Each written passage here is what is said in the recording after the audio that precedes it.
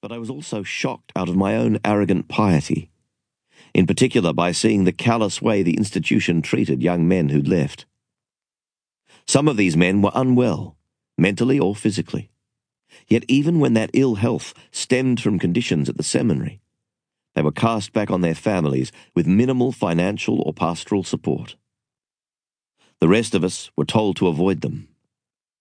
Much later, as the abuse cases emerged, setting off an era of scandals, I saw a connection between the way the church treated these young, failed priests, with nominal care and no responsibility, and the way the victims of abuse were being helped and manoeuvred. As a writer and former seminarian, I was asked in 2002 to write an article for The New Yorker on child abuse in the Catholic Church. In researching it, I spoke to priests in both the United States and Australia who were friends of mine, and one of them, an Australian stationed in the US, predicted two outcomes for the Church in its failing to address the matters of both paedophilia and underage abuse. One was Frank Doherty's message, as narrated in this book. If the Church did not face up to the problem and act according to its highest principles, the civil arm of society would ultimately force it to do so. The second was that a time would come when all priests would bear the opprobrium of the crimes committed and covered up. Both these prophecies of my venerated and now deceased friend turned out to be, as they say, on the money. My friend was certainly not the only honest, striving priest to foresee these perils, to be scandalized by what had happened, and to appreciate what was coming.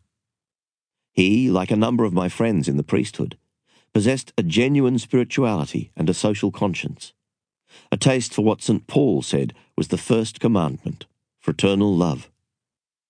I wanted, therefore, to write about the spirituality of such priests, even though a fellow former seminarian jokingly warned me that spirituality was a rare animal amongst Catholic clergy.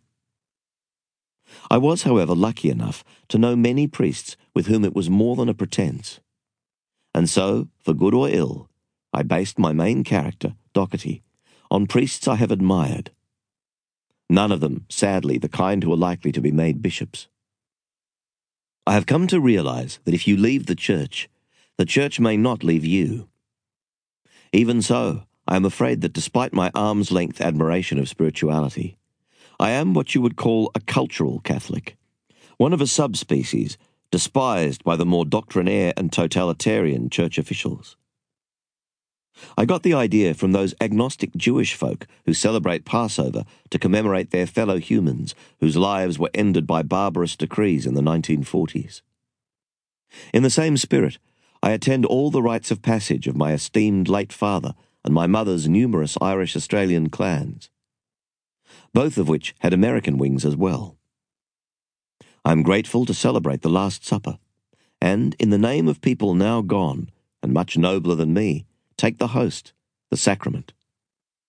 A deity could not be more appalled at my unworthy welcome to the Eucharist than by the celebration of the Mass by abusive priests.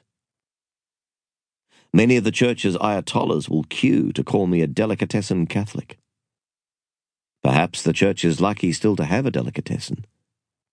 But to say so is just the beginning of a tiresome debate in which the legalistic certainties of some priests and many bishops fall like axes, falling, as they always do, on divorcees, homosexuals, users of contraception, and all the other outcasts who might hanker to take communion.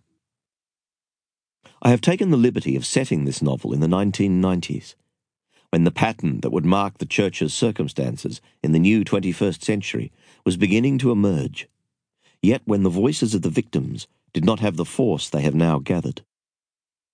I chose that time setting in the interests of making Doherty something of a prophet, as my dear friend in the United States was in 2002.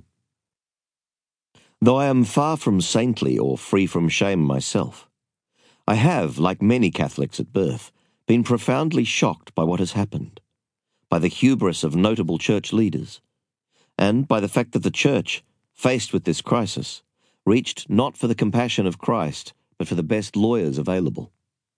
I am not the only one. On a recent